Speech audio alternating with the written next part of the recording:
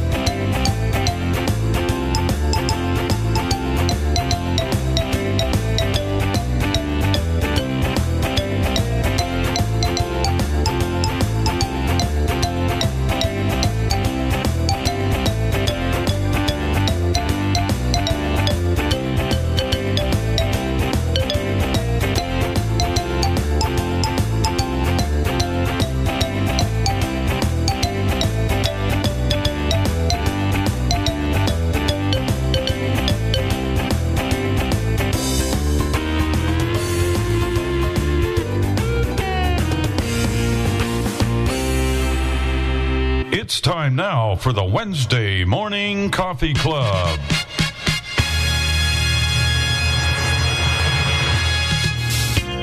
Welcome to the Wednesday Morning Coffee Club with Bill and Jenny Sparks, Dave and Chris Riekert, Tim Awney, and the crew.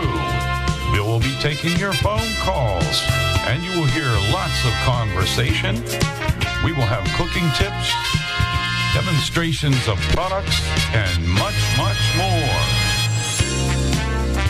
And you may reach us by calling 1-646-558-8656. You will need the meeting ID 848-725-450. And when you're asked for a user ID, just press pound. You may download Zoom from the Play Store or the App Store. And now, ladies and gentlemen, Bill Sparks. Well, a very good Wednesday morning to you. It's time once again for the Wednesday Morning Coffee Club.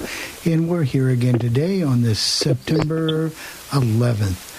Well, that brings back a lot of memories, and that's a story for another time. But anybody of our age remembers September 11th. We got a busy show today, and we just as well get the panel started. We have a very, very special guest the first hour, one Shelly Miller, and we'll be talking to her in just a moment. You're going to find her journey and story very, very fascinating. And second hour, we may have time to, after our little Apple review, to demo the new talking radio. So we're really going to be busy today. We might as well start the closest, right downstairs. Jenny, how are you this morning? I'm good. So far, so good. It's going to be summer still here. Yay. I'm not ready for winter yet. Yeah, that's true. I think this will probably be our last big blast of heat. So everything else going okay for you? So far, so good. Good. All right, let's switch over to Altoona, Pennsylvania. We're good. Everything's good here. I'm not quite ready for winter either. So we'll postpone it just on your account, okay? Okay, that'd be great. Just postpone it for a while. I'll tell you when. Okay, you tell me when. I'm going to try to postpone it when I go to Naples next week and see if I can postpone it for a few weeks, too. So let's see. Let's go to the state of New York and Albany, to be more precise. Jeff Bennett. 86 degrees today. Chris, I don't know if you guys are going to get that hot weather we're in Altoona, but we're definitely getting 86-degree weather. That's what they said. Yes. I don't mind. I'll take that anytime. I don't like winter either. I'm kind of like you, Chris. But it's a fact of life, and we have to deal with it whether we like it or not. But I'm doing good. We kind of do. How about switching up to Minneapolis? Tim, how are you? Oh, pretty good. And I hate to bring bad news to people, but we're getting, the trees are already changing, and this is awfully early for us to have that happen in the Minneapolis area. So that usually means early winter, but hopefully maybe the trees are wrong. How's your Anyway, doing? You still have 86 just a quick note, I will not be on today, but Pam Francis is filling in for me. Well, very good. Very, very, very good. If I missed anybody, Jeff, on the panel, is anybody... No, you've got everyone on the panel. Okay, everybody on the panel. Does anybody else want to say anything, do an Alt-Y and raise your hand before we get started with our guest? Now, why am I surprised? Bill in Chicago. Go ahead, Tim. I mean, Bill. Sorry. Oh, how'd you guess it was me, Bill? My name show up or something? We know your phone number after all these. Okay. Anyways, we're supposed to get 90 degrees today with a heat index of 100. Possible thunderstorms this afternoon. We're supposed to be the same way tomorrow. And everything's going okay. I went to the doctor yesterday and got a clean bill of health again. Well, that's good. So everything's doing okay. You can harass us week after week, right? Pardon? I said you can harass us week after week now that your health is good. Oh, you mean I'll be around for a while, Yeah.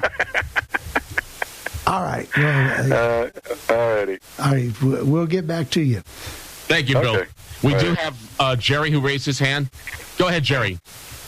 Good morning, everybody, from the Christmas tree capital of the world, Indiana, Pennsylvania. We're going to have the same kind of weather everybody else is having, upper 80s, high humidity. Might cool down a little over the weekend, but get more humid as the next week starts. Very good. Jerry, I got to tell you, there was a story in the news about the Melrose Diner and Bakery, which had a fire, but they're back open. It wasn't too serious, so that's something I know you'll remember. We can talk about that later on. Julie? Yeah.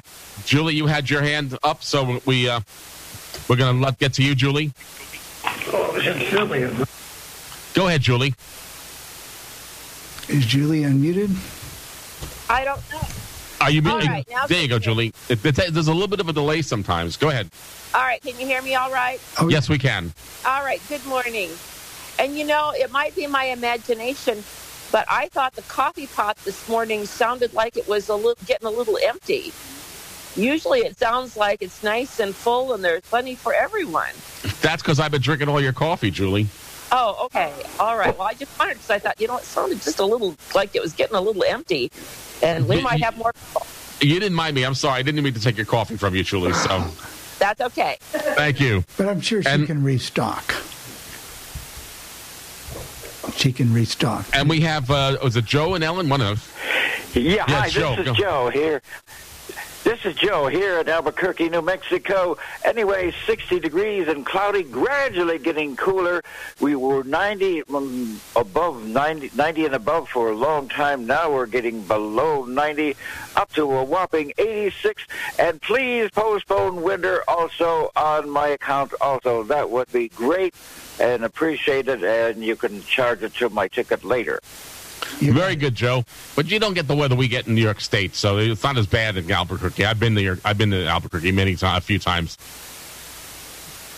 Well, there we go. I think we're all taken care of. Ready to get started. We'll get to some Apple news just a little bit later, but we have the honor of having a guest today, and we want to make sure she's unmuted and all that good stuff. Shelly Miller. Good morning, Shelly. Good morning, everybody. Shelly, it's an honor to have you on here. I knew the first time I talked to you, this girl had something on the ball. Shelly, tell us a little bit about yourself, maybe a little background, kind of like you did me when you wrote me. Where are you from? Sure. I was born and raised outside of Buffalo in a city called Tonawanda of about 19,000 people. And I was mainstreamed my entire life. Kindergarten through when I graduated. Actually, I graduated early. I had enough credits. So I graduated from high school early. And then I went to the University of Buffalo, where I majored in psychology. That wasn't what I wanted to major in, but they said, no, we don't need any more musicians. So they kind of told you back then with the New York State Commission for the Blind, if they're going to assist you with anything, no, you're not going to do that. So majored in psychology, and I minored in music therapy. And I've had many different jobs. I've done music therapy jobs. I've done a great deal in the customer service arena with regards to working for many independent living centers. And I did independent living skills training with folks with all types of varying disabilities. I worked for 3 different centers in New York State. And then I actually took some time off of work to raise my son. He's now 13, so he doesn't need me as much anymore. And I'm back in the job hunting market. However, this time I decided not to go back into counseling because I also did a great deal of counseling through Medicaid programs in the Independent Living Center. And it was family therapy, and sometimes it was couples counseling.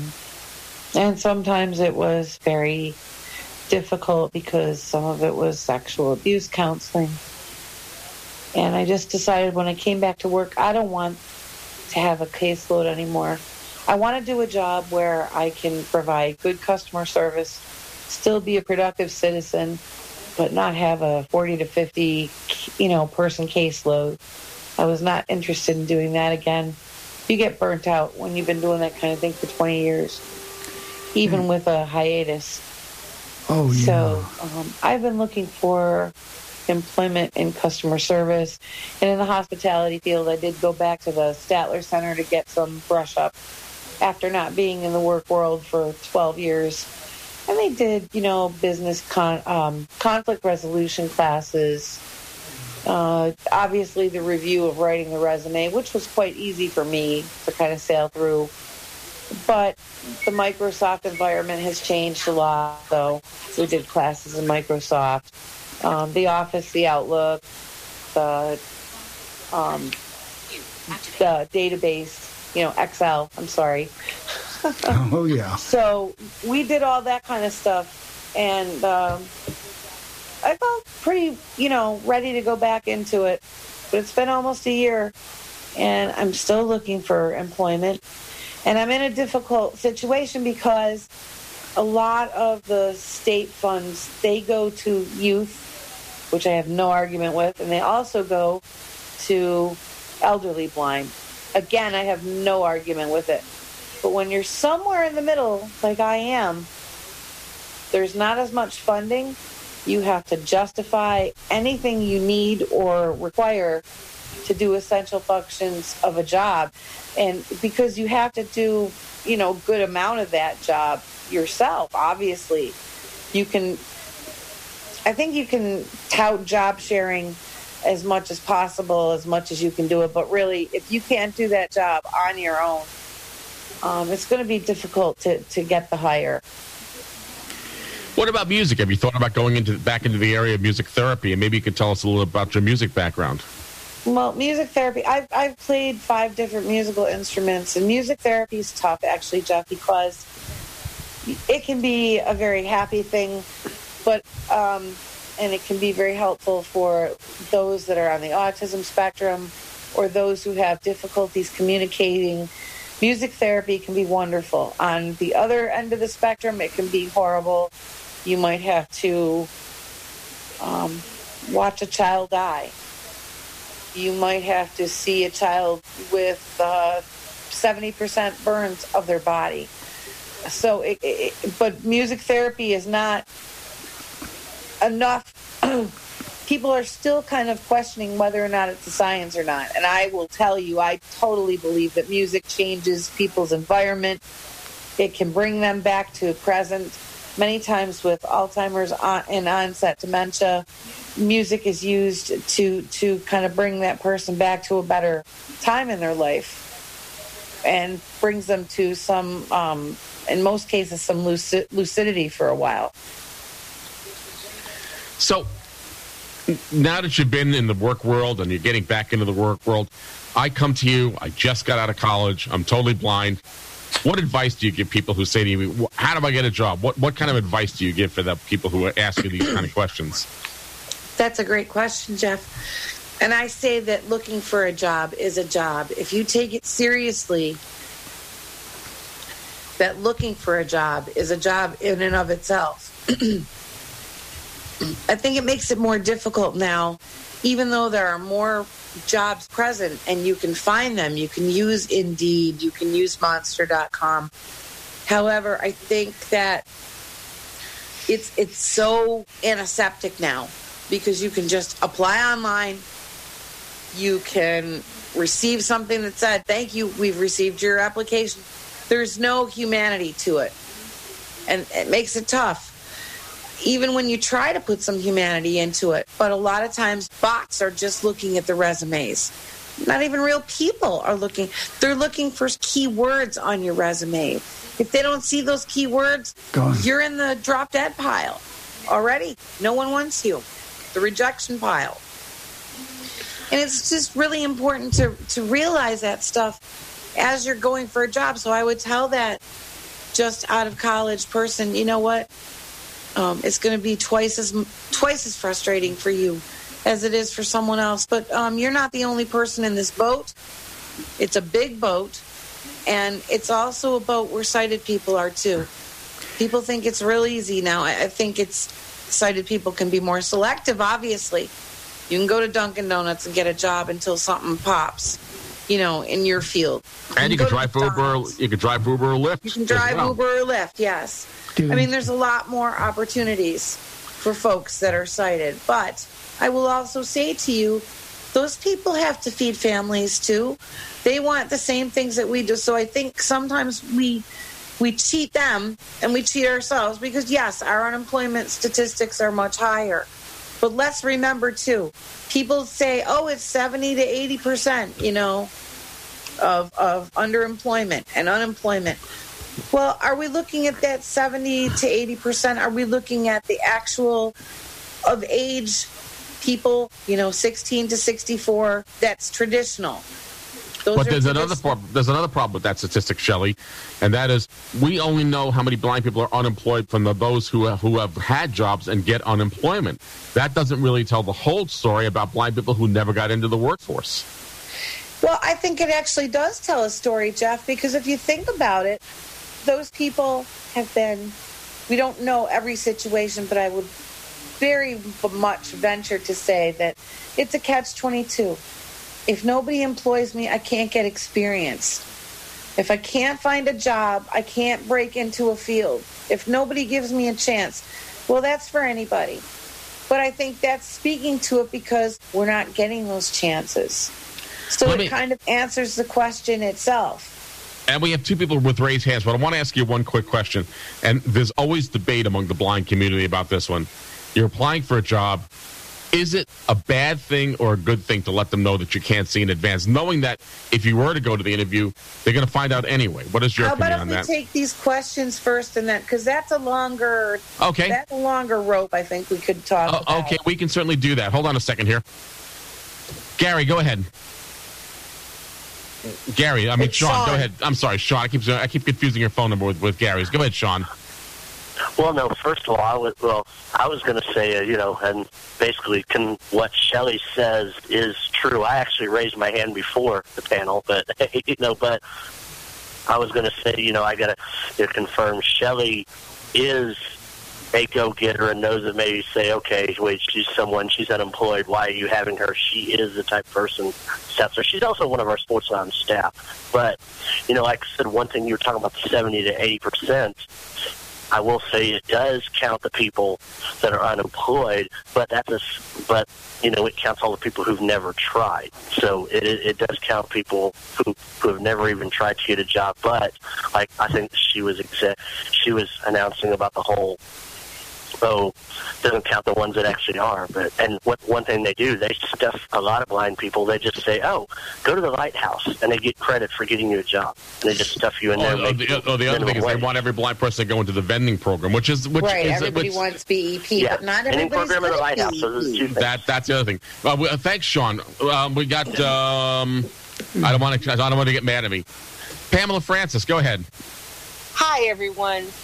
I just wanted to make a comment. As one who has been in the workforce, I can tell you firsthand, without decent networking skills, you're not going to get anywhere.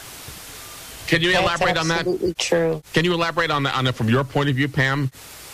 Yeah, having to compete with other sighted people for the same job is hard enough on its own. You have to be able to prove to that employer that you can do what you say you can do, and you have to be willing to go into that job on a trial run at times.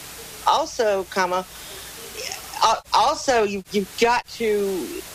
It helps if someone within your circle has recommended you. That's what I mean by networking. If you're not a networker, you're SOL in this day and age. Pam, I hear you, and I'm not trying to get into your personal life, but I hear in your voice a lot of pain over this. Can you? No, there's no pain.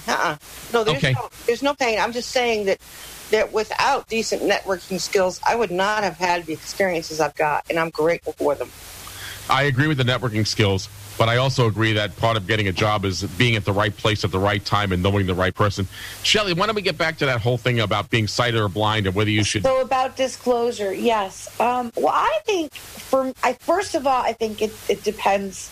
It's a very individualized basis because I'm very comfortable with the fact that I'm blind.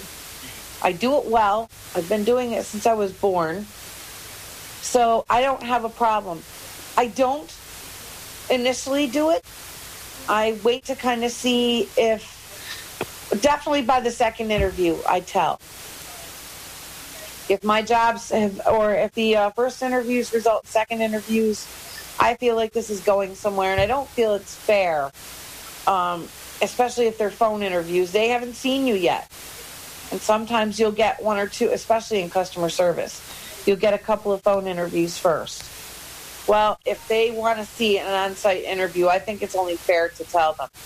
If they have a bias, I wasn't going to get the job anyway, once I tell them.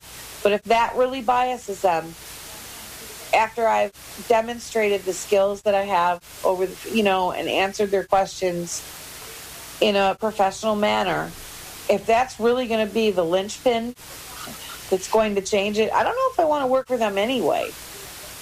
Can you talk about your customer service experience and what kind of jobs you did on customer service? Because a lot of people who are visually impaired tend to get into that kind of work, and I'm just curious to know what you did customer service-wise.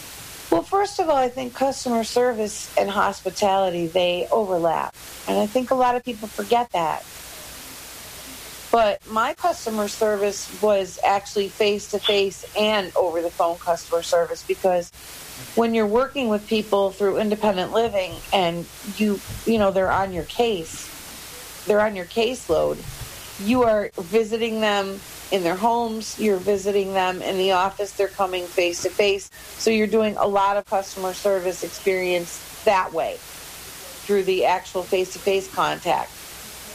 But over the phone, and I always think this is so important because customer service, you aren't getting a second chance to make a first impression.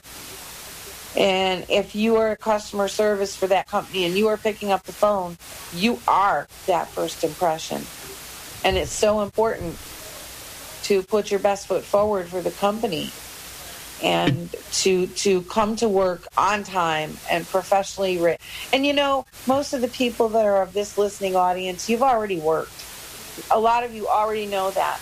But there may be people who haven't worked.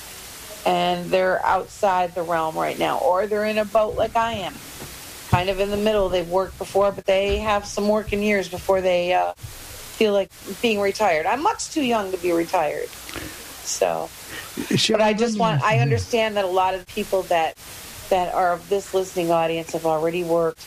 we've got some really cool people here that work with Golden Triangle Council of the Blind. DJ Doug and his wife Chris. Of course, Chris is the president, and they do wonderful work here. And that's another reason I want to go back to work and be able to contribute. You know, I feel like when you're in a consumer organization, you really need to have sometimes the cash to make that commitment. Sometimes there's restaurant meetings. Sometimes there's something that the group is doing that you need to maybe put in for, you know, as far as whether it's fundraising or anything like that. And you need to put in for those who can't, I feel. And one of the things I want to do is I joined last year, and they were very helpful in getting some services for me, a couple of those members. But it's very important for me once I get a job to get in there and give back and say, hey, thank you. I remember what you did for me. I remember that you went to bat for me. +1, 3. I understand that. What about? Did you ever work as customer service in a call center like some blind people have done? I've worked in call centers, yes. And it's, you know, you get your different share of people. And when it's outbound customer service, it's a lot different than inbound because they're calling you and they want to call you. If you have to do any outbound calling, chances are they have not solicited your business. Some places do have leads, but they usually have not solicited your business or your phone call. They don't want to speak to you. Sometimes that can be met with they're interested in what you have to say, and sometimes that's met with just all outrage because you've interrupted their dinner hour and they didn't blah, blah, blah call you, insert expletives. And you just have to have a thick skin, and you have to be able to say to these people, look, you have a great day. You have a nice day. That you can't let it ruin your day. You have to have a pretty thick skin in order to deal with customer service of any facet. I worked on a computer help desk in New York State, and I got calls from all over the state from different state agencies. And I had to learn that the customer is always right, even if the customer isn't right. So go ahead, Bill. Exactly. I'm just going to ask a question, Shelly. Sure. You've been back this time looking for a job. What has changed? Well, except for, you know, the computers, but what are you doing differently technology-wise this time? And are you using aids, computers, iPhones, iPhone apps, iPads? What are you using? Yes, I actually use all types of different technology. Obviously, I use an iPhone and the Zoom app here just to communicate with you guys, hopefully clearly and concisely here. I also use a combination of MVDA and JAWS. I like both programs, and they both bring something to the table. Although, if you're going back to work or you're working, JAWS is really the most conventional. A lot of places don't like you to bring the freeware into the company for whatever their issue is. And JAWS has been the most successful with scripting, as far as scripting for different jobs. I also use a Braille Sense Polaris from HIMS to do some note taking and to also demonstrate when I do go to interviews about what that does or about what Braille displays and things that, you know, the programs that talk, how that all works. So you can explain that to the employer a bit more further so that they realize, yes, this can be done.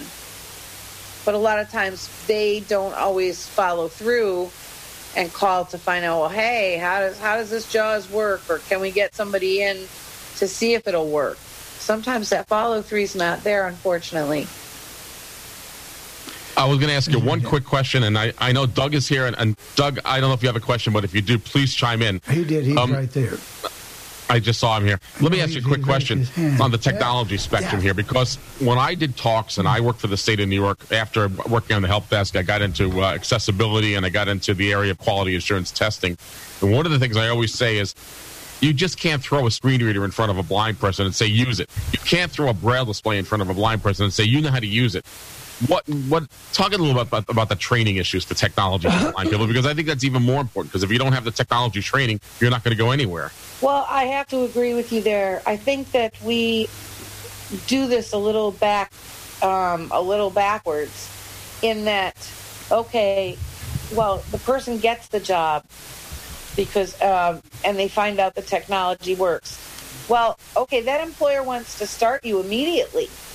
But if you have to still get the training on that job or on the technology you're going to use for that job, it's crazy. Because a lot of times they have their training right on site. They can do it, as the person's starting the job and so forth. But that's why I tried to get a lot of my training before, and utilizing JAWS and practicing JAWS. I tried to get a lot of that before I even decided to apply for jobs because of that very thing. I'm not going to go in unprepared. Even with a Braille display, if they get me like a Focus 40, 5th generation, I'm still going to have to learn a little bit about that. But I might have to do it on my own time if I don't want to sacrifice getting that job. I got to understand. Doug, would you like to talk? Because you have your hand raised. Go ahead, Doug. Good morning. Shelly, I'm wondering if you've checked out a resource, usajobs.gov, for possible federal employment. Actually, that's one of the applications that's in right now, Doug. I applied with let's just say the Department of the Treasury. And they are looking for screeners and people for the filing season. Yeah. So I'm in process, and hopefully something will pop with that. When I was last employed with Social Security, I worked in the reasonable accommodation section, and most government or a lot of government agencies are going with this model now that when they hire you, you get a little bit of screen reader training for their screen reader of choice before you start working. So I think that might be a nice way to get your foot in the door, is to maybe try something like that. And good luck with that. I hope it works for you. Absolutely. Thank you so much. Thank you. Yeah. Doug, if I have a radio station, you can always be my radio announcer. You're very good at that. I always kid you about that, but you are very good. Pam, you had your hand raised. So go ahead, Pam. Yes, I'm just curious to Shelly and to anyone else who might want to answer this. How much do you think is being transferred to the online world as per customer service / any kind of computer type help where people can telecommute versus having to go in to a physical location? Well, I think there's more work from home opportunities, and I think we can try to avail ourselves of those opportunities. However, again, we're coming back to more than common issue, which is actually scripting and having JAWS work with some of the proprietary programs, especially the health places like CVS or Aetna, or AAA even. That's all proprietary software. And people have difficulty being able to hire people that script and say, okay, we need a script for this particular piece of software. Oh, but we use this too, so we need a script for that. So sometimes they make it difficult. And see, that's the beauty about the federal government. If you're hired by the Social Security Administration or Internal Revenue Service or whatever that entity is of the government, they have to provide all the reasonable accommodations. And they already know that JAWS works. And they already know the Braille displays work. So you're not having to do as much explaining. I know some people would say, oh, I don't want to get one of those jobs. That's a blind people's job. That's an easy way out job. You know what? That's a secure job. And that's kept some people working for 35 and 40 years. And it's unfortunate that we have to have a dialogue about private sector people not hiring and not making these jobs more accessible. But the plain and simple fact is that it's absolutely true in the private sector, and it makes it more difficult. Jobs can be gotten, certainly. A lot of people get them. but there's something to be said for that security of knowing, hey, if JAWS doesn't start working next week and you're working for the feds, they're going to find a way for it to work, or you're going to be job sharing some way. You're not just out the door.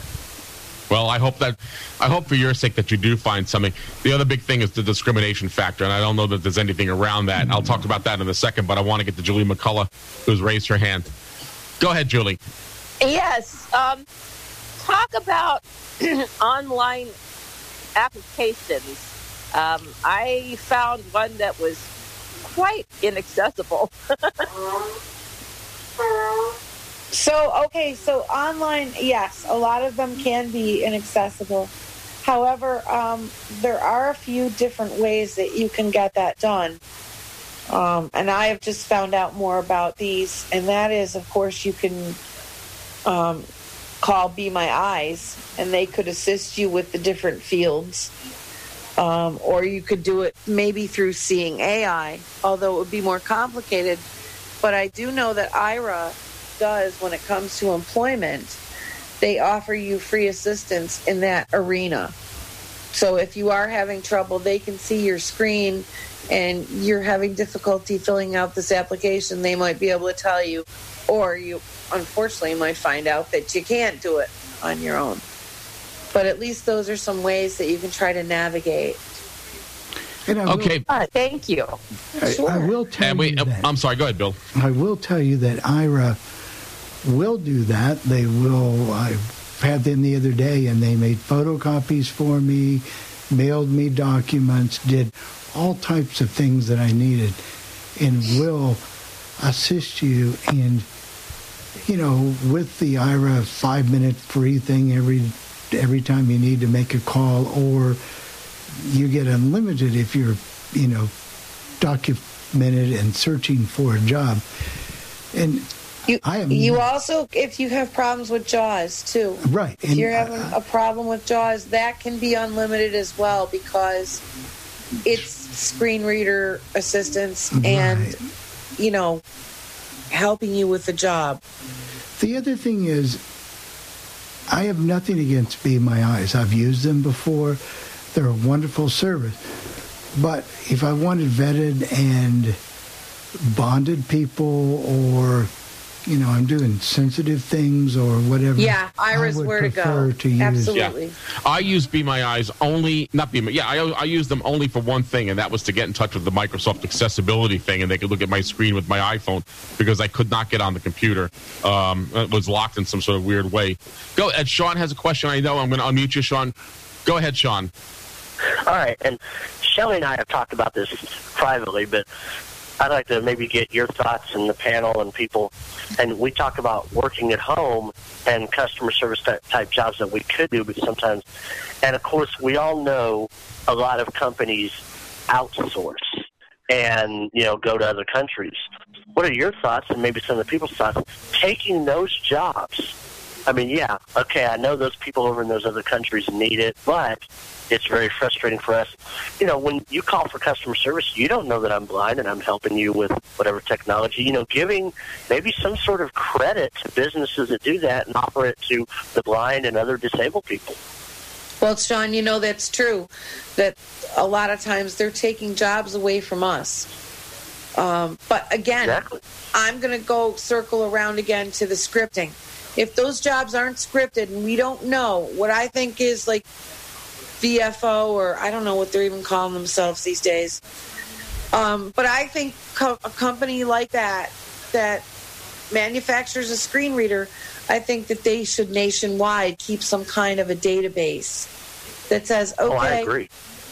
Joe's Coffee Shack in Pittsburgh, JAWS is accessible for taking orders. Or, the Hilton Hotel, OnCue is their property management software. So that OnCue is accessible to people that are blind. They don't have any way of being able to go back and say, you have to get somebody in there. There's no way to go back and say, okay, we already know when we speak to these people that Hilton software is accessible. Yeah, like a directory listing. You're talking about Yes, Of what, who pretty has much what like a software. directory of exactly what is available. Yeah. What is accessible, what works. Because it would be a lot easier. It would save a lot of time. I'll tell you what, CVS is a perfect example. I have filled out at least 3 or 4 different CVS applications, and I have not been called once because their software is not accessible. But I'm finding that out, not from them, not because they say, no, we've hired or we can't hire you. I don't get those kind of letters. I get it from feedback through dealing with our business service representative, who the Bureau of Blindness and Visual Services has here. Now, are you talking about CVS, the pharmacy, Shelly?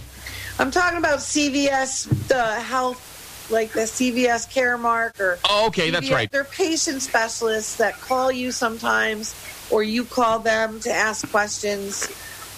Oh, that's right. And they handle mail order prescriptions and things like that. I understand. That's right. Okay.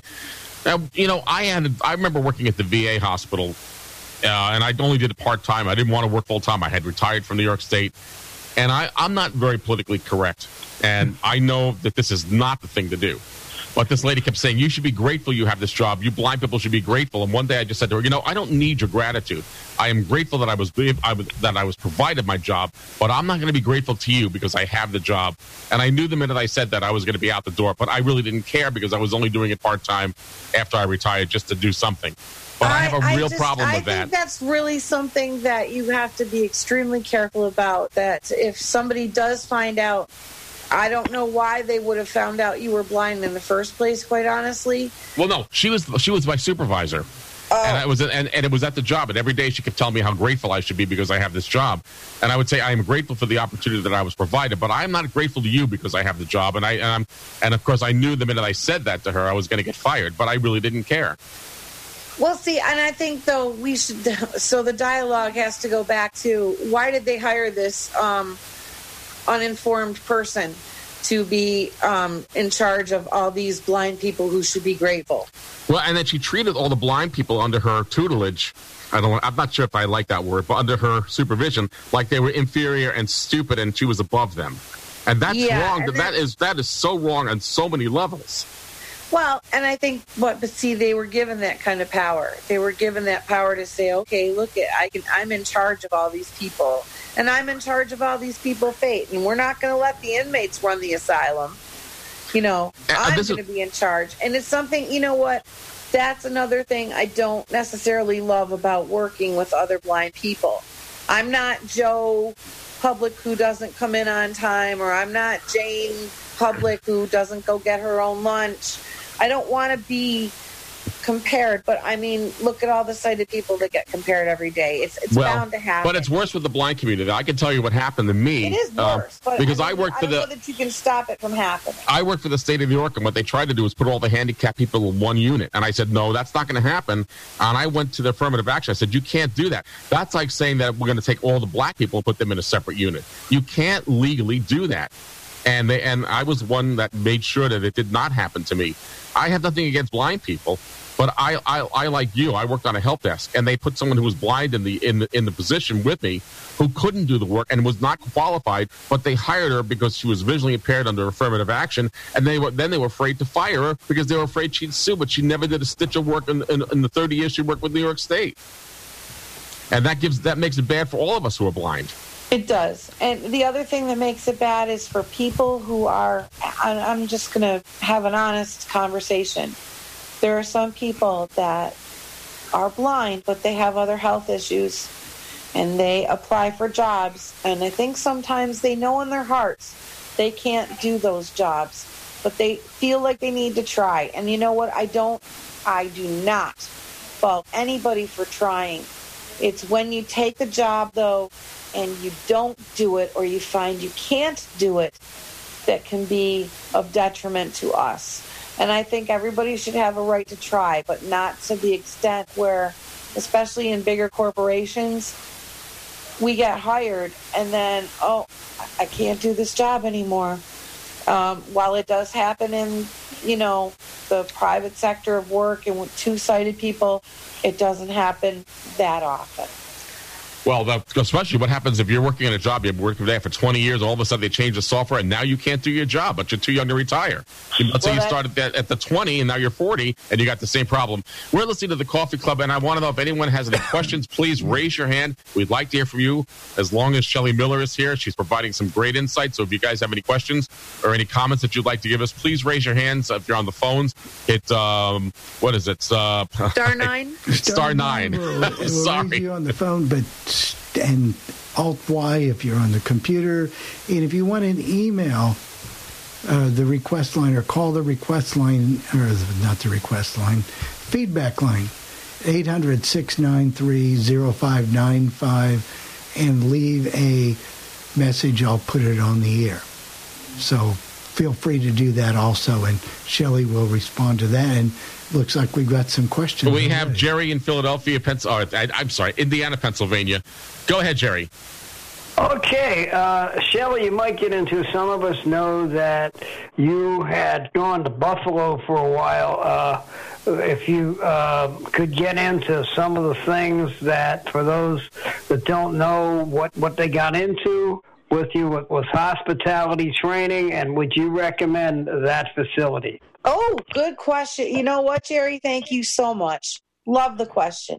What I learned is that you should never go to a program on site by just what they are telling you. That's what I learned. I learned a great deal of things at this program. It's the Statler Center for Careers in Hospitality, and it's in Buffalo. It's through the Olmsted Center for Site. And you can go there to learn customer service or hospitality. Now, as far as the hospitality part of it, I learned a lot about the operation of hospitality and how it worked. They told me we were going to be able to work on the software. No, you couldn't. I had somebody pointing and clicking next to me, folks. Now, and I'm just going to tell you, for any of you who might be young enough, they're not going to hire two people when they can hire one person. So they're not going to hire somebody to point and click for you.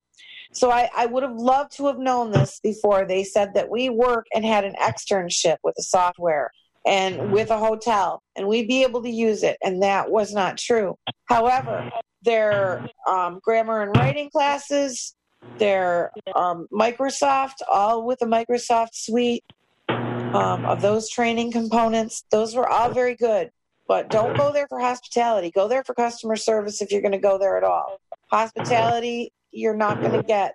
I would have never left my husband. I would have never gone and left for 10 weeks of training had I known that they weren't going to show me that. I could have done the course online.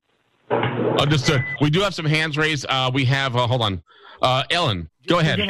Hold on just a moment, Jeff. I'm sorry. Yeah. Hold on one second, Ellen. Go ahead, Bill. Helen, we've got to run a spot, okay? Okay, you got to pay the bills. Yeah, just a second here, and we'll get to you, Ellen. I promise. Okay. I spend a lot of time in the backyard, and I'm the center of attention at summer barbecues. In '96, I made some of the tastiest s'mores.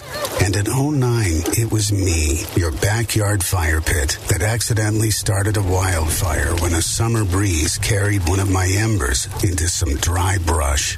Spark a change, not a wildfire. Visit SmokeyBear.com. Brought to you by the U.S. Forest Service, your state forester, and the Ad Council. Only you can prevent wildfires. Hope you enjoyed your meal. And I just want to say, he's lucky to have a brother like you. Lucky? Caring for my brother is far from easy. But he's a part of me, like my arms and legs, so I'll be his. No time for tired. Nothing can disable this love. He needs me, but I'm the lucky one, even though I need help now and then. If you're caring for a loved one, visit aarp.org/caregiving for care guides and community. Support for your strength. Brought to you by AARP and the Ad Council. What if I told you that a tornado was going to happen tomorrow, right where you live? That it would touch down at exactly 3:17 p.m., and I told you the exact path it would take. You would, of course, prepare.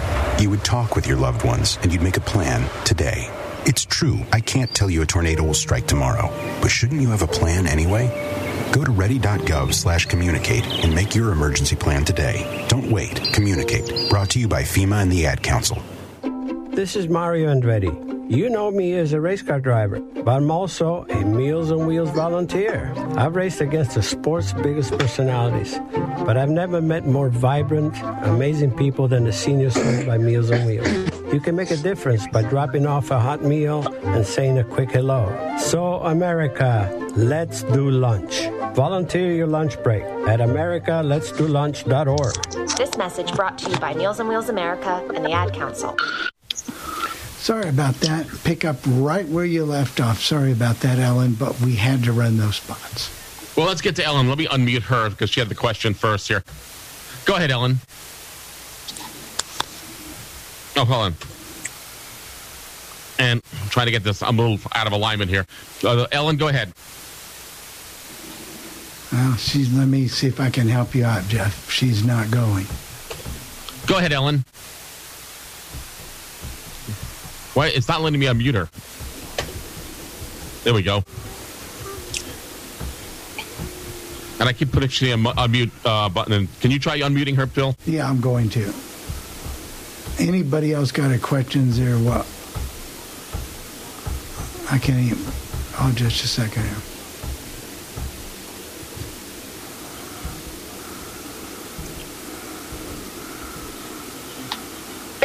There I am. Go. I almost had it wouldn't let me unmute you. Thank you, Bill. I'm sorry.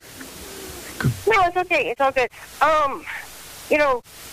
I'm looking at the same thing. A lot of what you were saying is, and also for somebody who used a chair, because and my comment or my suggestion is also persistence. You got to know what you're going after.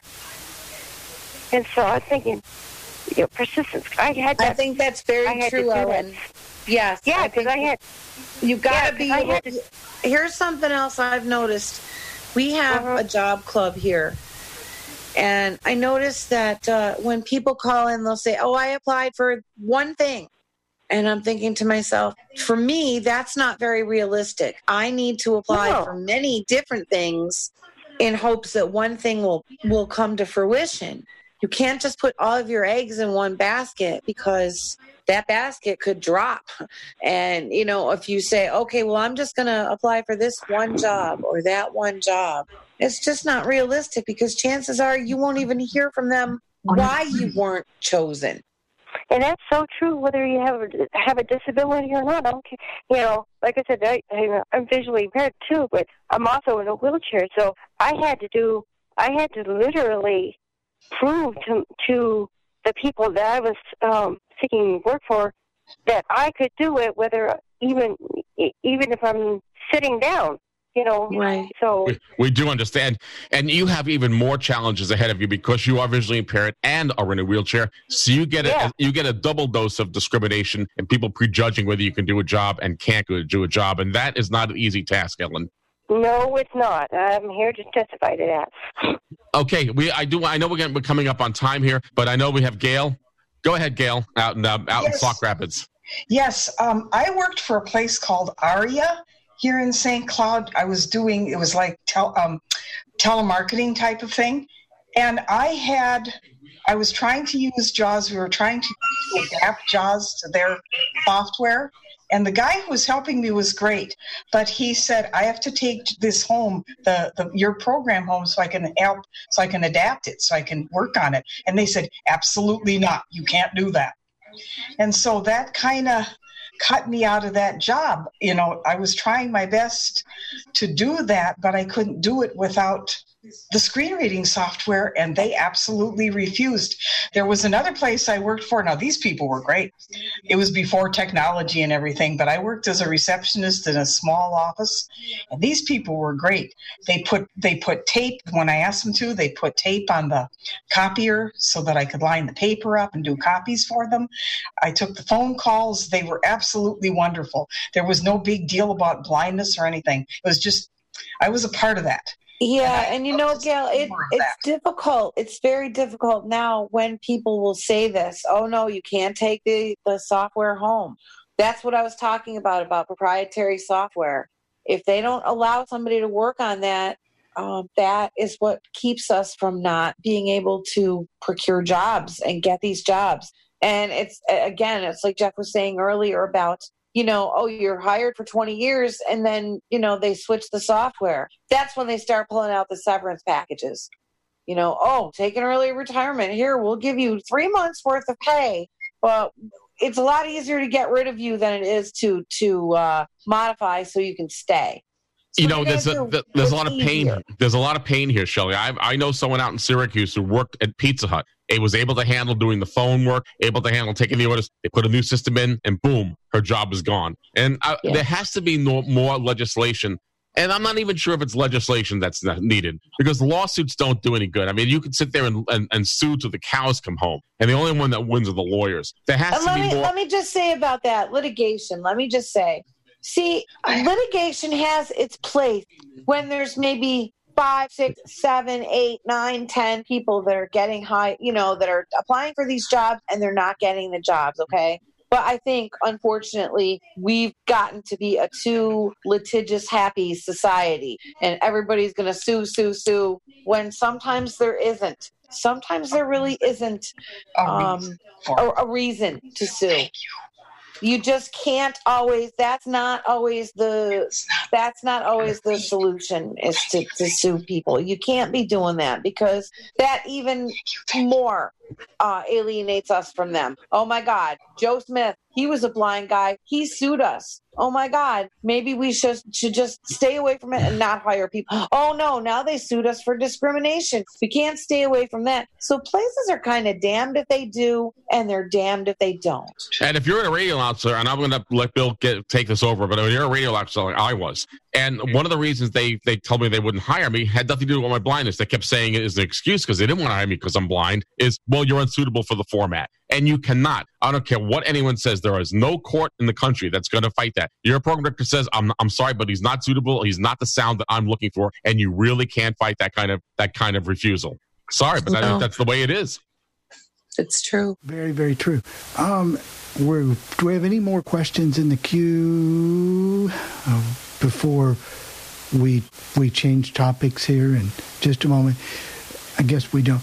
Shelly, one thing I do want to extend you an invitation to be on the Coffee Club panel anytime you want to as a panelist. You're so very, very interesting in conversing on a wide range of subjects. So, you don't even have to cook me dinner, Shelly. Wow, I don't have to cook you dinner. Wow. I always kid around with Chris about that. Dinner. I enjoy cooking, but okay, I'm glad to know that I got out of that now. Yeah, I'm just giving you a hard time, Shelly. But I'm just kidding with you, Shelly. Anyway, you're welcome to come any time. A, we want to keep up to date on your job search. B, because you're an interesting conversationalist and you can talk on a wide variety of subjects, and you're going to like the next two things we're going to be talking about in just a few moments here. So, you're just welcome anytime. You don't have to have an invitation.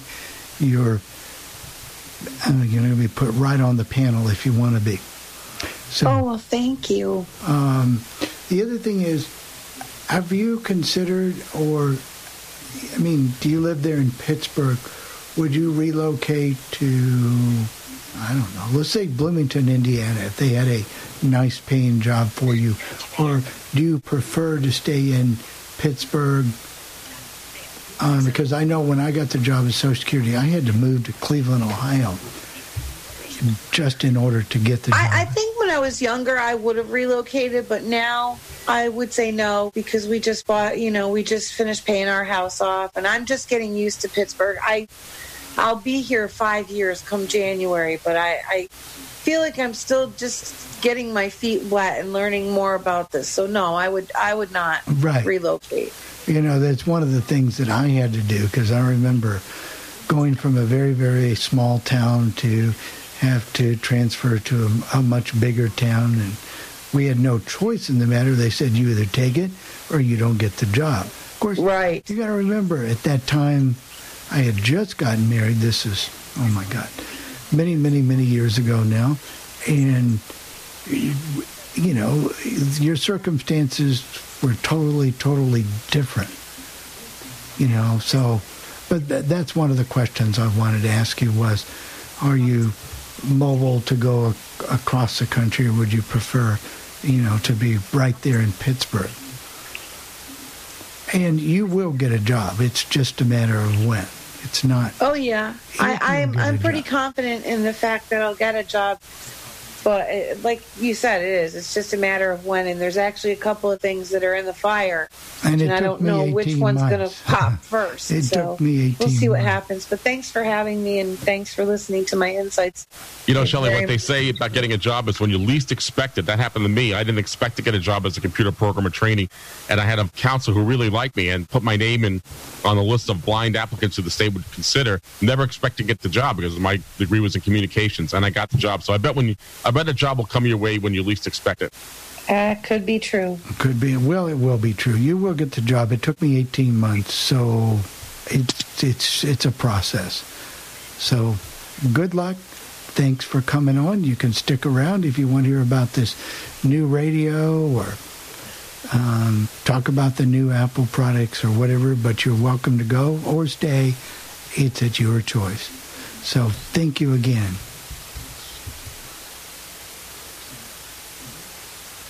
Okay, Jeff. Where do you want to start? Well, where do we start? Dave and Chris, this is your hour. Do you want us to do the radio review first? It might be a good idea, and that way I'll tell you what, if you want to, we can do the radio review, and then I can do the recipe quick, and then we'll do the Apple ever how long people want to talk about Apple, they can do that. I don't think there's much to talk about on the Apple, so I don't think. No, but that still sounds like that's not a bad idea, Bill. Why don't we do that, and then we can do the Apple after that? That sounds like a good idea, actually. Lean back and enjoy. Let me give a caveat to this interview, or this demo. Doug did this. The interview is spot on. It's right, correct, but the price has dropped. So when you hear the price in here, don't pay attention, because the price has dropped from $139 down to $74. I saw on Monday. Of course, that could. When I send out the email, Bill, I am going to put in there the price keeps changing. Just check on it yourself. Because it was from $139 down to $74. So, without further ado, here's DJ Doug. This is Doug Hunsinger in Pittsburgh, Pennsylvania, and today I'm reviewing the Sangean PR-D17. This is an AM/FM portable radio, 5 presets AM, 5 presets FM, clock, sleep timer, and alarm. This radio is especially designed for the visually impaired, with an easy-to-read display and voice prompts when you press each button. At the time of this recording, Amazon's price for this radio is the list price, $139.95.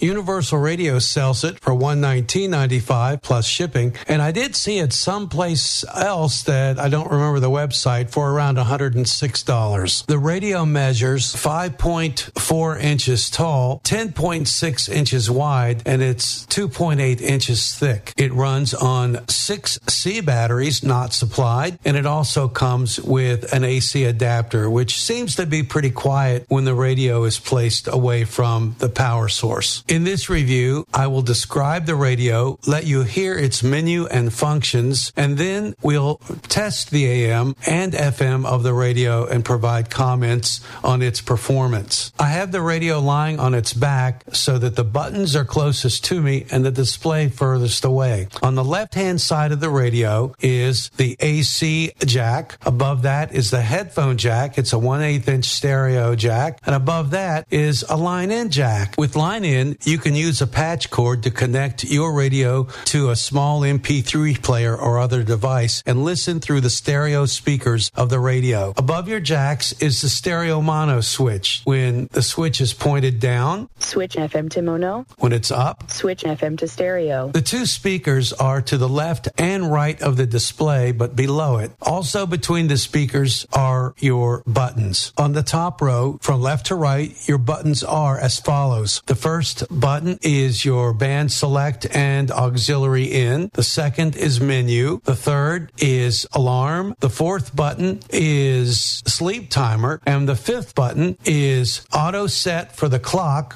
for radio stations that support it. Or if you just press the button, the display is shown and the time is announced. This radio supports RDS radio data service, where song title, radio station name, and other data may be displayed on the screen, but the voice does not read this display item. The bottom 5 buttons are memory presets 1 through 5, 1 to the left, 5 all the way to the right. There are braille dots on these buttons, and it looks like A through E. There are 5 presets AM and 5 presets FM. On the right of the radio, to the right-hand side, the bottom knob is volume, and the knob above that is tuning. The tuning knob can be pressed in, and that pressing in of the tuning knob serves a few functions. One, it lets you scan up or down, depending on which way you last tuned, while the radio is powered on. This works for both AM and FM. Second, whether the radio is powered on or off, a long press of the tuning knob allows you to set the clock manually. When you're in the menus, you tune up and down to select or hear your selections,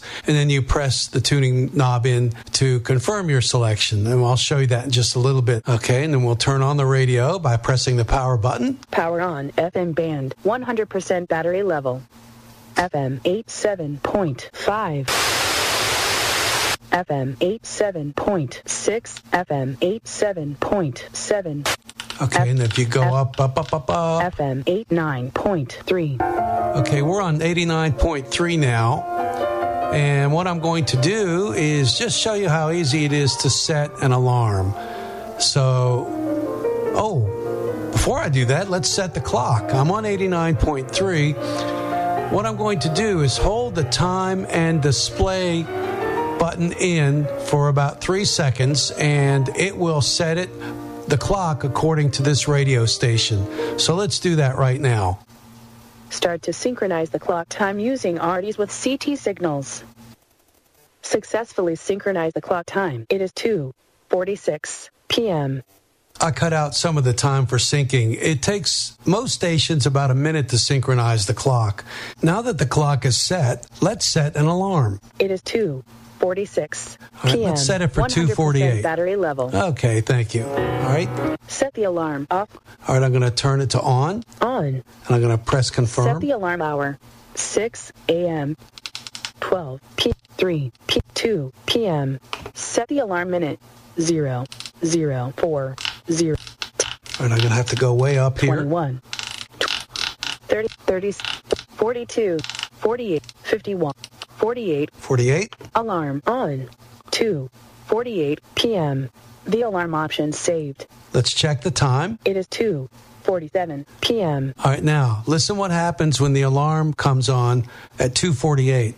The audio you're hearing now is coming from the headphone jack. I'm not going to unplug the headphones, but let's see what happens. Power on. Alarm radio. 100% battery level. FM 89.3.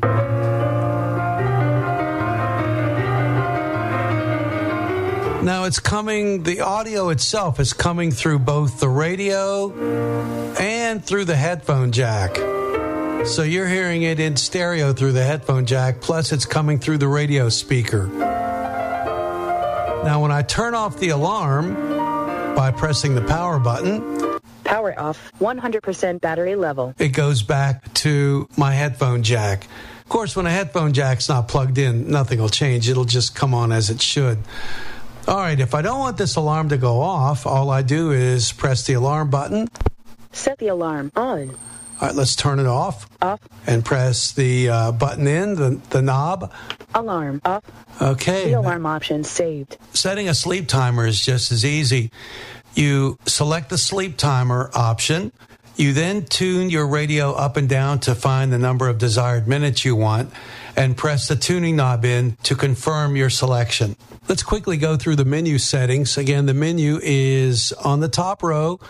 of buttons. It's the second button from the left, and I'm going to press that. Set the voice language, English. All right, and I'll use my tuning knob. Spanish. I'll go back to English. English. And save. Set the voice volume 4. All right, I'm not going to change the voice volume. Set the time format, 12 hour. All right, it's 12 hours, or it could be 24 hour. 24 hour. And then I'll tune back down to make it 12. 12 hour.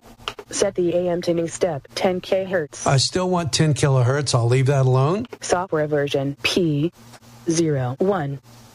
All right, and let's tune down. Voice version 10. All right, and that's what it says on the software and voice version. Press menu option saved. If you select Spanish as your language, then the radio will speak all prompts, the clock, and everything in Spanish, as it should. Set the voice language, English, Spanish. Establecer el volumen de la voz, 4. Establecer el formato de tiempo, 12 horas. Establecer el paso AM Tuning, 10 kHz. Versión del software, P01. Versión de voz, V10. Opciones de menú guardadas. Son las 3:08 de la tarde. Nivel de batería 100%. The Sangean PR-D17 is very easy to set up and use by someone who's blind. Now on to performance. The Sangean PR-D17 is a DSP or digital signal processor radio. What I've noticed about DSP radios is that when you're near strong stations, stations around the strong ones tend to be muted just a bit. On AM, the volume is much lower, and on FM, sometimes the signal can disappear. With my radio, the AM muting appears to be a bit worse than either the CC Radio 2E from C. Crane or the Sangean PR-D4W. FM, on the other hand, is a bit different. I find that by varying the length of the radio's antenna, I get quite good results, and this radio's FM is, I would say, quite good. From my location, it picks up no unwanted signals from other stations. I think I'd love to see this radio's FM out in the country. Before you decide whether or not to buy this radio, I would suggest that you not base your findings on my review alone. It would do you good to check out Peter Atkinson's review of the Sangean PR-D17, and you can find it on swling.com. It sounds as though he doesn't have the same muting issues on AM that I do because of a strong station. Let's compare AM and FM performance with the PR-D17 and Sangean's PR-D4W. The PR-D4W is not quite as good as the C. Crane CC Radio 2E, but it's pretty close. So here's AM 700 WLW first on the PR-D4W.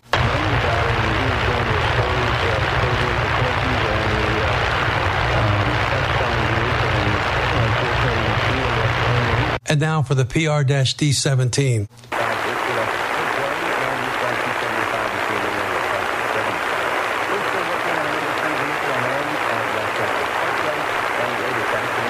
Listening through a speaker, the PR-D4W volume was considerably louder, although both stations picked up AM 700. And they both will pick up AM 1230 as well. But on the PR-D17, you have to turn the radio full blast to even hear it some. But here it is, first on the PR-D4W. Angry about what happened. And it's just an interesting scenario. They want to take total control of the healthcare system, even though for millions of people it's good. Now here's the 17. Couple of minutes. Let's just stop for a second. The biggest thing we started with, the irony of the left coming out for years and years and years. You can't trust the government. Let's move up to AM 1600 from Wheeling, West Virginia. First on the PR-D4W.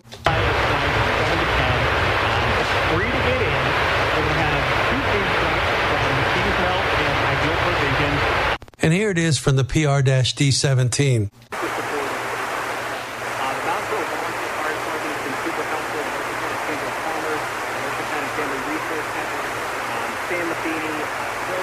This signal is just a bit weaker than AM 1230 on an analog portable, but the D17 almost lost it in the mud with the muting this AM radio has. Let's go to FM testing. Now, with this recorder that I'm using to make the samples, when you use a patch cord, a bit of noise is introduced into the FM signal. So I use the recorder's microphone instead to make these recordings. Let's hear FM 90.1 from the Sanjian PR-D4W.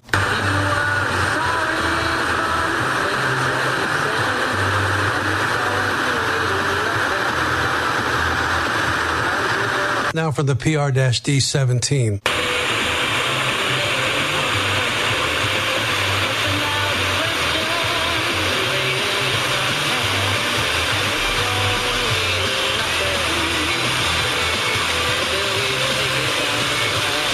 The signal was just a bit better from the PR-D17. Let's go to 105.1, a translator from Waynesburg, Pennsylvania. I had to null a signal on 105.1 from Salem, Ohio to get it. First on the PR-D4W. 100% chance of rain at points throughout the day tomorrow. Some thunder showers as well. 82 near high, 66 below. Now here it is on the PR-D17. Natural fat with 9 essential nutrients.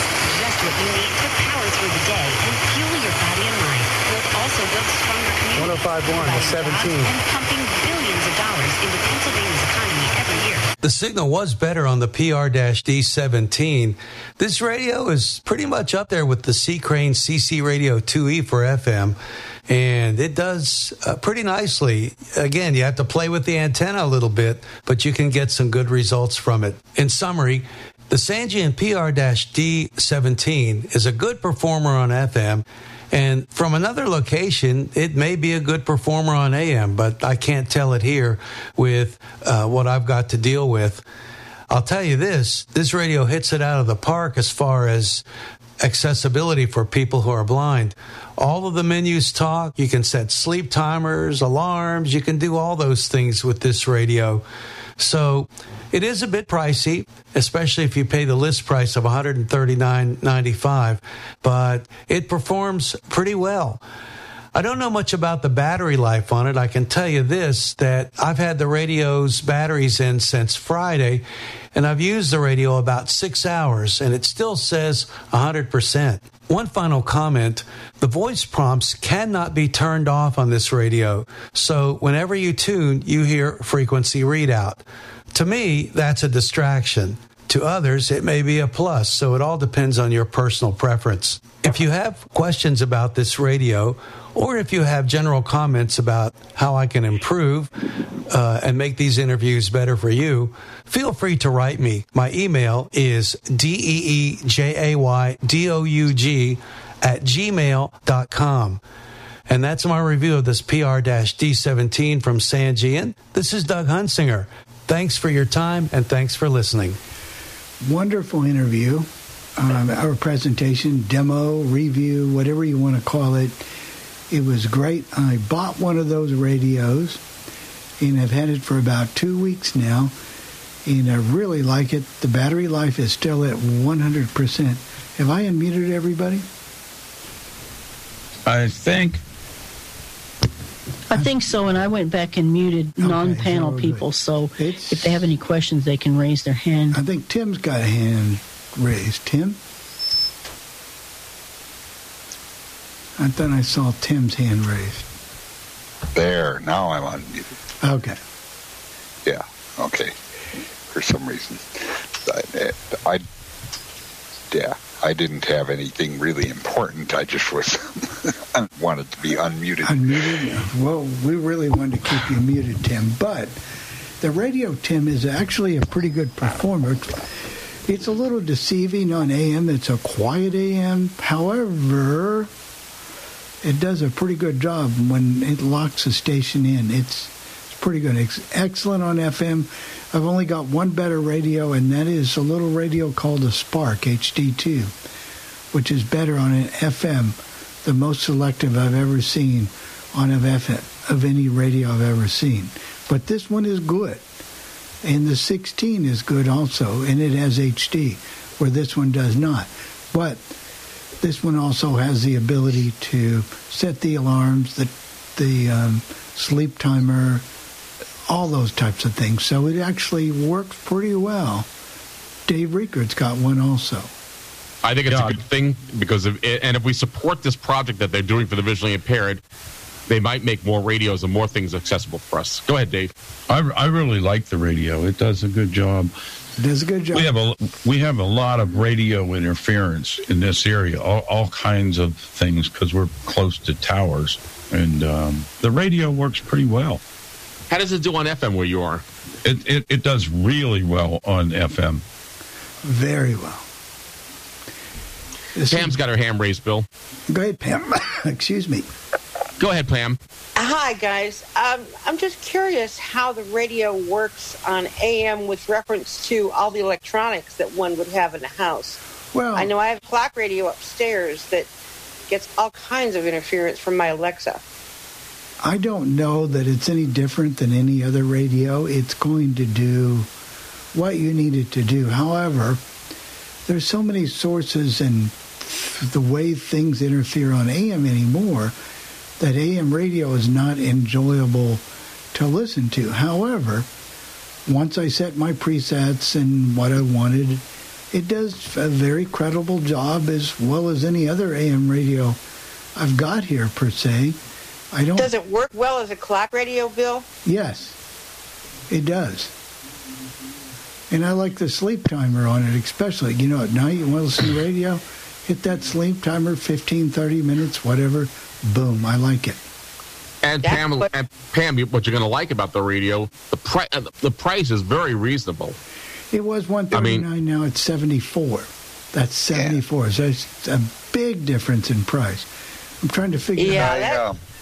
Do I understand that it you can adjust the volume of the speech? Yes, you can. Separately? Yeah, it's real easy to adjust the volume of the speech. So if it was distracting to you, you could turn it all the way down, I take it. Well, it'll go down to, I think, the number 1. It's still audible. You can still hear it, but it doesn't overpower the radio. Right. And Pam, we have ours sitting right by the A lady, or at least it's by a dot, the latest dot, and we haven't noticed any problem with it. You know where you're going to find problems if you're like me and I have my iPhone on my nightstand when it's charging, and sometimes those iPhones get into your radios. I think Dave, you talked about that once. Remember on a previous Coffee Club, you talked about the interference caused by iPhones and stuff like that on radios. Right. So that's where. But Pam, I don't. You know, what's good about Amazon, if you don't like it, you can return it. I mean, and you don't have to actually have someone mail it back for you. You could bring it to a Kohl's department store and return it now. So it's not as if you have to, go through all the hoops and like you used to with Amazon. I think you have to still get the printing. You still have to get I'm not sure anymore. Do they still make you print out the label before you return it, Chris? I don't know. I haven't returned anything from Amazon in a long time, but I think you have to print out a label with a barcode on it. But once you have that with you, they'll package it up and they'll actually do the return for you at Kohl's. So it's a good radio. One of the best that's come along in a while. I love my 16, the one with the HD radio part on it. But outside of that, it's just a good radio, and I use it every day. So, it fills a void. They're just, sometimes you just want to listen. I love the A lady. I love all the things I can do. But sometimes I just like to listen to the radio.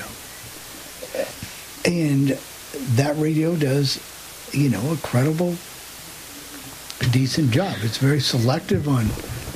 I'm a radio listener at night when I go to sleep. I'm a sports junkie. I want to do a comparison of the HD Spark 2 and this radio, just to show you the difference. The only disadvantage of that, I'm not even sure, and Tim might know, I don't think they're even selling the HD2 Spark anymore. I'm going to have to go to Amazon and look. Are they selling? I just checked a few days ago and it wasn't there, so. I checked last week, and the Spark radios are no longer being made. Oh, wow. That's a shame, because that was a good little radio. Now, this does take 6, of course, he mentioned that in the review, 6 C batteries, and it's, C batteries are kind of the odd battery, but you can find them. And I'm not disappointed I got it. I wish I had got it at 74 versus what I paid for it. Yeah. Well, there's a guy in the blind hams list who bought the radio and it went down in price, and Amazon they actually made him send the radio back so they could send him a new radio at the lower price, where I would have thought it would have been nicer if they gave him a credit for the difference, but they didn't want to do it that way. If it makes you feel any better, I just checked on it, and I don't know, you may check on it and get a 74 price, but right at 2 minutes ago it was 77. Oh, if you go to Amazon, have you noticed this, Chris? Sometimes every time you go, sometimes the price is a little different. Yeah. Also, and someone was bitching on the blind hams list for ham radio operators. Well, if Amazon says there's only 6 in stock, does that mean there's only 6 in stock? Yes, that's what it means. That they have that kind of inventory control. They know how many are out there in their inventory. So I mean. And the radio will not charge your batteries. So it does not have the capacity to charge batteries. It's not that kind of a radio. That was the other thing people on the blind ham list were complaining about, that the radio doesn't charge batteries. It wasn't made for that. In fact, you see very few portable radios that do have, I mean, there are out there, of course, but there are not that many that have the rechargeable batteries. So one problem with the Spark that I think this one does not have is the Spark is not very well coupled to its FM antenna. Can you elaborate on that, Tim? Well, the antenna really does not do very much as far as making a difference when you pull it up or push it down. And actually, the Spark works better if you use headphones, the cord as an antenna. Oh, does it? Yeah. That's not uncommon. I've heard of that before, really. So they stepped their game up as far as the antenna is concerned on this 17 also, because I've got the 16 also, and the antenna is not, it's much more flimsy on the 16. The 17 is much, much better. Or at least my particular one is. So it's, down at these prices, it's a very reasonably priced radio for what you get. AM, FM, and that's strictly what it is, AM, FM.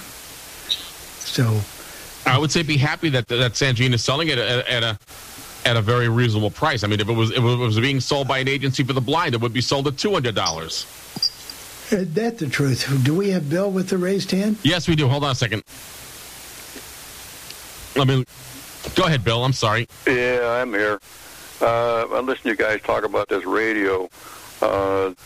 I've got radios. The newest radio I have is 30 years old, and it's a digital, it's a cassette CD digital radio, and I've got about 3 or 4 old analog radios. And I get real good reception here where I'm at. I get so many FM stations I can't listen to all of them. My AM dial, I can get anything I want. I pull stations in out of Wheeling, West Virginia, and everywhere else on the AM dials and all that stuff, and down in Texas and Atlanta, Georgia. And as far as interference on AM, I get no interference with any of my stuff here, even the microwave or the Lady A or anything. I get no interference whatsoever with anything running. Are you in the middle of the city of Chicago, or are you more out near the suburbs? No, I'm out in the south side. I'm still in the city, you might as well say. And I have no trouble. But you're not in downtown Chicago, right? I mean, you're not. You're. No. If you're downtown Chicago, you might one of those big buildings. You're going to have a little more problem, because I know even like when you drive around downtown with a car radio on, and you'll drive by and you get good reception. All of a sudden, you get by some building and it just cancels your AM, even though it cancels your FM station out because there's some kind of electrical equipment running or something going on, because even if you get around Northwestern Hospital, you're lucky your radio even works up there with all the electronic equipment running in that big complex, But otherwise, out here now I can go to my sister's house, which is down in Indiana, a little town called Ossian, Indiana, and I take a little AM radio with me that I use here sometimes. I'm outside. And I get good reception on the AM. It doesn't have FM, just AM only. And I'll take it with me sometimes because I like to listen to radio late at night sometimes. And I get very little reception down there. I mean, stations that I get here in Chicago, I can't even find them down there on the AM dial. like out of Atlanta and places like that. I can get them here. I get to her house, and I can't find them whatsoever. Now, if it's just a location of her house, but she's out in the middle of nowhere, a little tiny town. So there's no big buildings or anything to interfere with her. But a lot of it, I think, depends on location, where you are, where you get, But I know that I listened to the demonstration. I had another phone call come in. I had the radio, the computer. I was listening at the same time. And was a Doug demonstrating that radio, and Bill was talking about the radio ball one.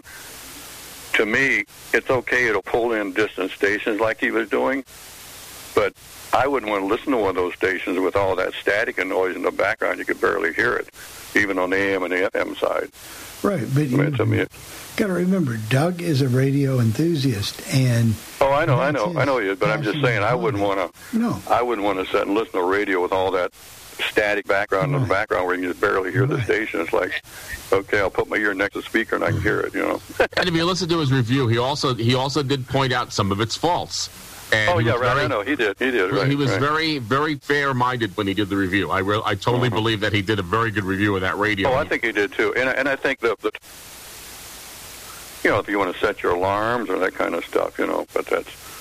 Well, but the thing you got to understand is, if you live out in a rural area where you don't have a lot of reception, you may have to listen to a radio station that way. I mean, because where I grew up, it was definitely a rural area, and if you didn't have a radio that could pick up, really long distance stations, you didn't get much of anything. Oh, you're right, but I lived in a rural area all my life in Indiana on a farm, and I can remember back in the late 40s and early 50s, my folks were, really religious, and we couldn't listen to a lot of shows, and we'd do them on the sly, because we couldn't listen like The Shadow and stuff like that, but we listened to them when they weren't around, or we'd get them. But there used to be a group of people come to our house, because I'm talking about now back in the late 40s and early 50s, and my dad had an old Montgomery Ward radio, AM analog only, and they used to come over there and sit around the dining room table. I can remember that, and they used to listen to the religious broadcast from Del Rio, Texas. Oh yeah, that was, and that station come in good, because it had a 500,000 watt transmitter at that time, So, yes, and you can buy those prayer cloths and stuff from Curtis Springer and stuff like that. Right. Sold all that stuff you wanted to listen to, right? I think the overall point... And that radio used to, sometimes late at night, I'd get onto it, and we'd sit there, my brother and I would sit there and go across the dial. We'd get stations from all over the place out there, I know I'm not trying to cut you off, but I know Bill wanted to talk about Apple, and I think we should talk about that at some point. We will do that in just a second, but I will say the point that I think we're trying to make here, and the overall point is, this radio gives you access to things that you've never had access to on a portable radio before, and that's probably the very most important thing. And if you don't want to do those things, that's fine. Stick with your 30-year-old radios, and that's cool.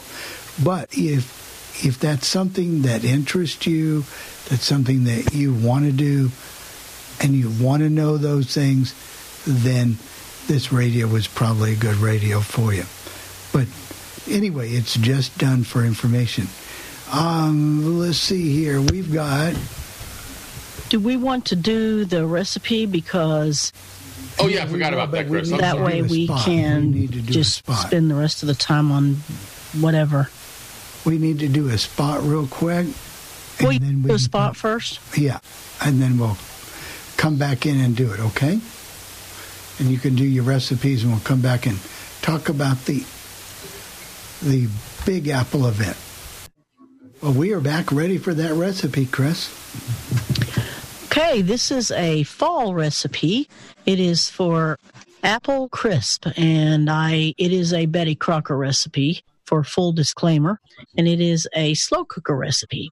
It takes 6 cups of apples, peeled or unpeeled, and sliced in 1/2-inch slices, or what I do with mine a lot of times is just chunk them up.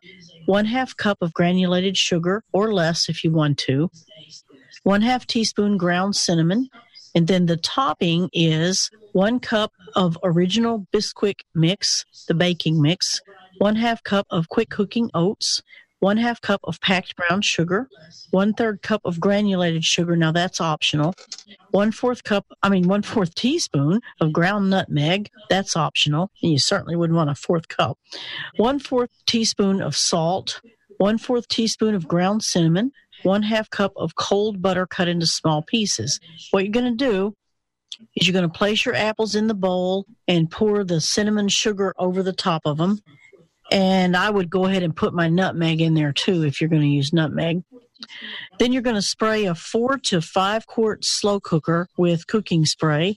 And you're going to put your apples in the cooker. And then you are going to mix all your topping ingredients except the butter in another bowl and stir until it's well combined. Place butter pieces on top of your topping and cut it in with a knife or a pastry blender or a fork. Cut the butter into your topping until it's crumbly. Sprinkle that over the apple mixture. Cover, set your slow cooker to high, and slow cook it for 3 hours. And that's apple crisp in the slow cooker. Oh, that sounds so good. Jeff will be all over that. I like apple crisp, and they used to serve it at the boarding school I went to, and the lady was really made good apple crisp. But some of these restaurants make it very good, and they put ice cream on top of it too sometimes. If you go to website, it does say yeah. that's optional. Yeah, you can put if you go to the website at legendoldies.com, you can sign up to join the Coffee Club mailing list, and you can get those recipes by email if you want to. So, just a reminder, doesn't cost anything. It's a very low volume, maybe once a week mailing list, so we're not talking great stuff, but you can do that. Let's see, is it time for us to talk about Apple? We only have about 16 minutes to go, and I don't think it's such a bad idea. There wasn't that much to talk about, really, but... No, there wasn't. All right, go ahead, Pam, before we get started. Go ahead, Pam. Yeah, before you get into the Apple thing, I wanted to let everyone know I'm going to start the show with a Judy Collins tribute to 9/11. Okay. Ah, very good, Pam. Very good. Very, very, very good. Thanks, Pam. Okay, Jeff. Take away. Well, where do we start? Well, what did they start out with? A new iPad. It's starting at, $329. But what they didn't tell you was that doesn't cover your keyboard if you want that, or the stylus, or the pencil, or whatever it is. But it is, a 10.2-inch iPad? It has a 10.2-inch screen, and it has the all-new A Bionic 13 chip. Which means that the iPhone is going to be they're saying it's going to be lightning fast. And they talked about where you can buy this keyboard cover for it from them, but I believe there are out-of-market companies where you can buy the same thing as well. So just letting you know that. Now, is that your phone, Jeff? Yeah, that's my phone. Go ahead, Bill. Okay. What was the second thing was there's a new Apple Watch, an Apple Watch 5, Dave R., you might be interested in. I don't know that it's significantly different with Apple OS 6. I'm not an Apple Watch connoisseur, but that was one of them. The next is, what is it called? An iPhone 11. And the iPhone 11 Pro. Right. Now, the same speed chip you talked about, I don't know, do both of them have a dual camera on them? Don't they? I believe they both have dual cameras. Actually, the iPhone 11 Pro, I think, has a third camera, has a third enhanced camera. That the big thing with both iPhone 11 and 11 Plus Pro, I should say, is that their big selling point for these two phones is cameras and video. They really covered those two areas. The other thing that both phones cover are this new Apple subscription service. They have two of them. But the one that works with the phone is Apple Arcade. So when you get your phone and they upgrade the operating system, there's going to be a new tab for Arcade, and you can play all these video games that are going to be made for the phone, and you'll pay a subscription price of $4.99 a month for that. However, if you buy a new Apple 11 from the Apple Store or from Apple Online, you can get the subscription service for Apple TV Plus and the Arcade service, I believe, for a year for free. But they're both $4.99 subscription services. I don't know about the Arcade service, Jeff, but I do know the Apple TV is free for a year. Correct. And they're trying to, would that compete with Netflix? And that will not go into effect until November 1st, the Apple TV Plus. It will not go in. I didn't notice him announcing a new Apple television yesterday. They didn't mention anything about Apple TV. The other thing is that both phones do not cover 5G. They only cover 4G LTE, even though they said they were fast cell phones. They did not mention 5G, which means that they don't cover 4G LTE. And the other thing is, they didn't talk about anything new with their computers as well. Just the iPad, the iPhone, and just the iPad and the iPhones and the Apple Watch. And for people using the iPhone 10, supposedly the new iPhone 11 has better face recognition than what the iPhone 10 does. However, and has better battery life as well. Yeah, especially on the Pro, up to, 5 hours more of battery life on the Pro. And someone might say maybe they ought to have been improving the battery life all along. But that is one thing, and they're reasonably priced. But what did I see? A new iPhone 8 you can buy for $449, or relatively. Yep, that's right. That's right. Relatively inexpensive. Those phones have really come down in price. And even the iPhone 11s, I would have thought they might have priced them. They seem to be lower than I thought they would be. One is like $999 and one is $1,099. Is that what I understand? Or one? Yeah, no, the one that's not the Pro is $699. $699? Oh, yeah.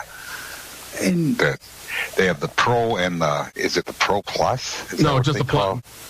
Just the Pro. It's called the iPhone 11 and the iPhone 11 Pro. That's how they care. I'll be right back. Because there was one that was $999 and one that was $1,099. Tim is right. There were three prices. Yeah, there were three prices, and then $699 for the other one. And we do have somebody with a raised hand. Can you see who that is, Chris?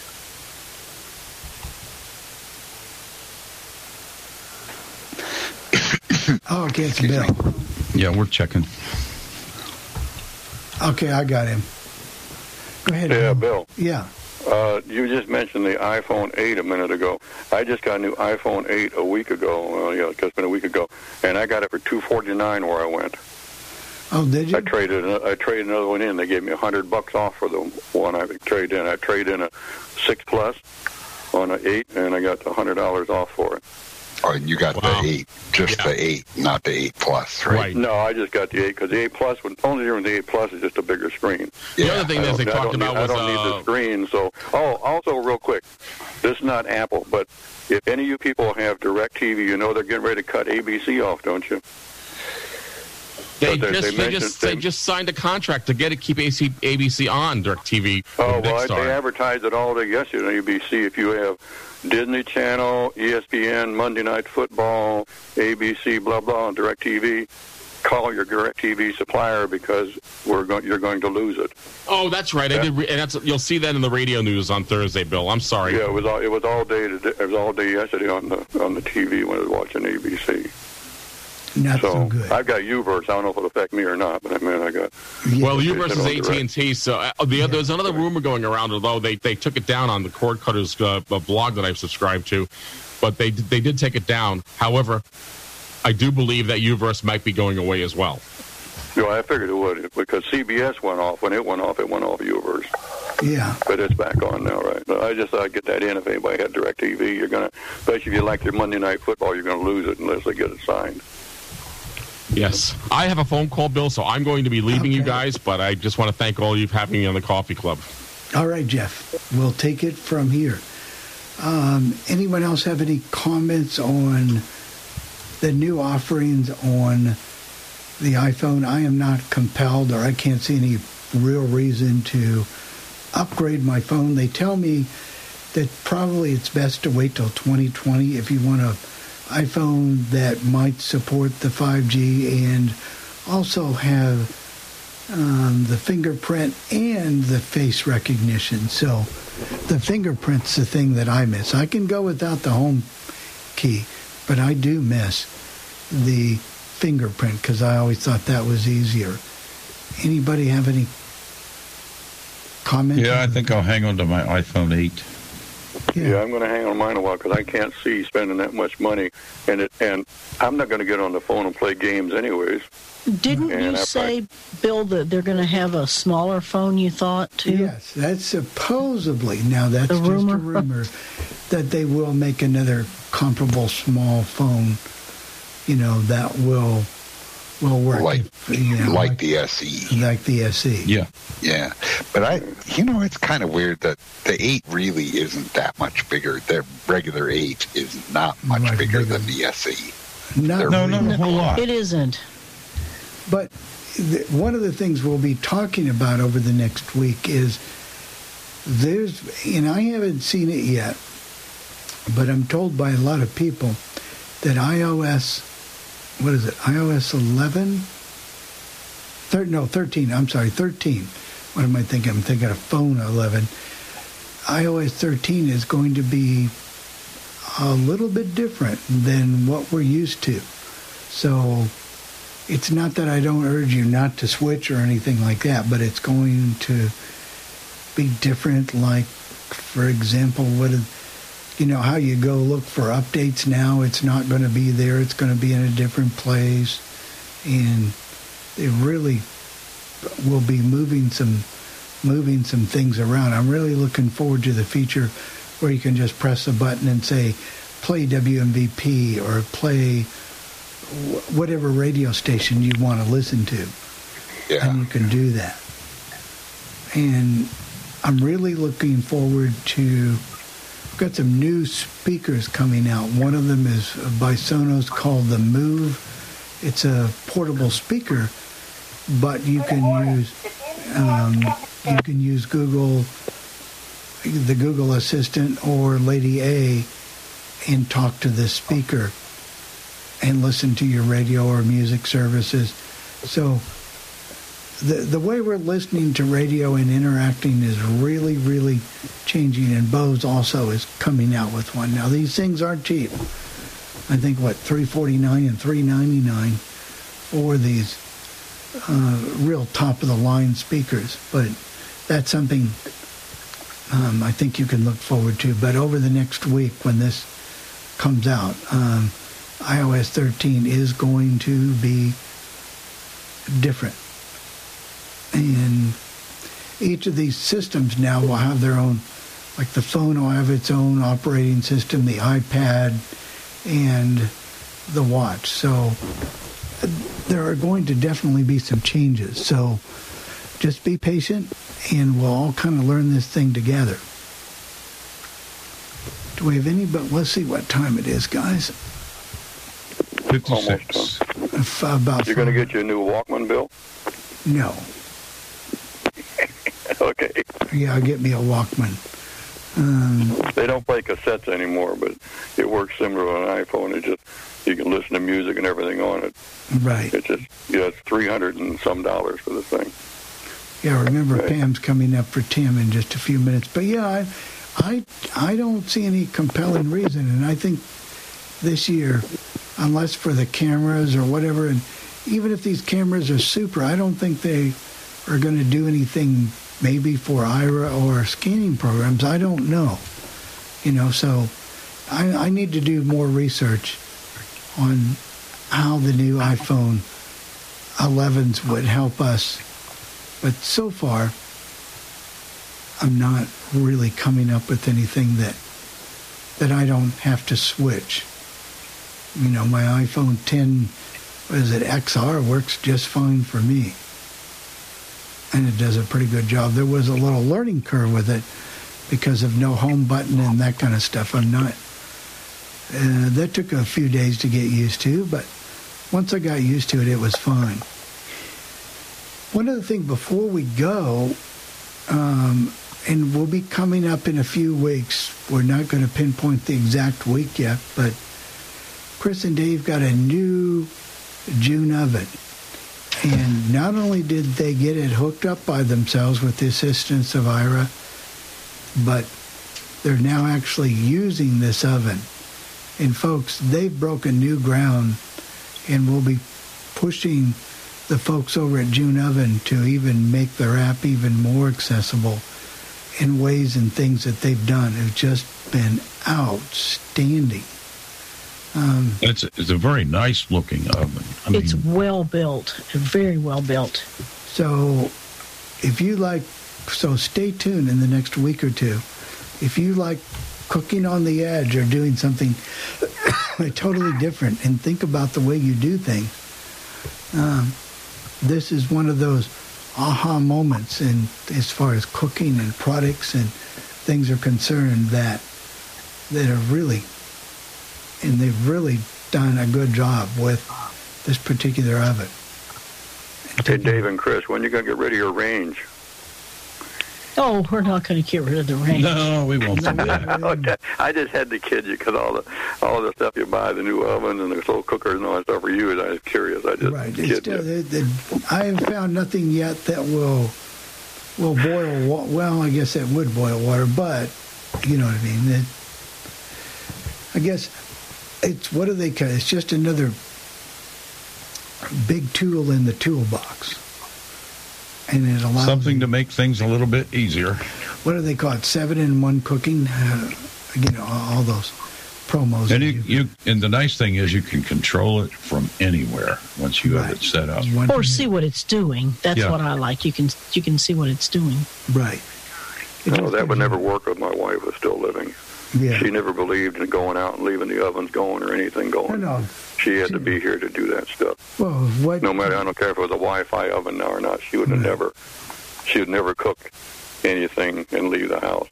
She wouldn't even leave the clothes dryer going. Right. And leave the house. Right. I don't think they're talking about leaving the scene. They're just wanting to be aware of what's going on the screen, how much longer. Oh, I know. But if you can do it anywhere, that means some people would do it from outside. Some people would, but I mean that's one thing that she never did do. She wouldn't even leave the house and go out on the front porch while the oven was going. All right, well, it's just about time for us to wrap up. We want to thank Shelly for coming on. We've really enjoyed that. It was a very she did a good interview. Remember, you can go to Legend Oldies and download the podcast or subscribe to the podcast by Worldwide Space Legend and get all our podcasts, Coffee Club, All Things Radio, and Sports Lounge Live. Remember, Pam's got a 9/11 tribute. We'll be doing that on All Things Radio tomorrow night. So have a great day, everyone. And I will get this posted. And thanks, everyone. Talk to you later. Bye-bye.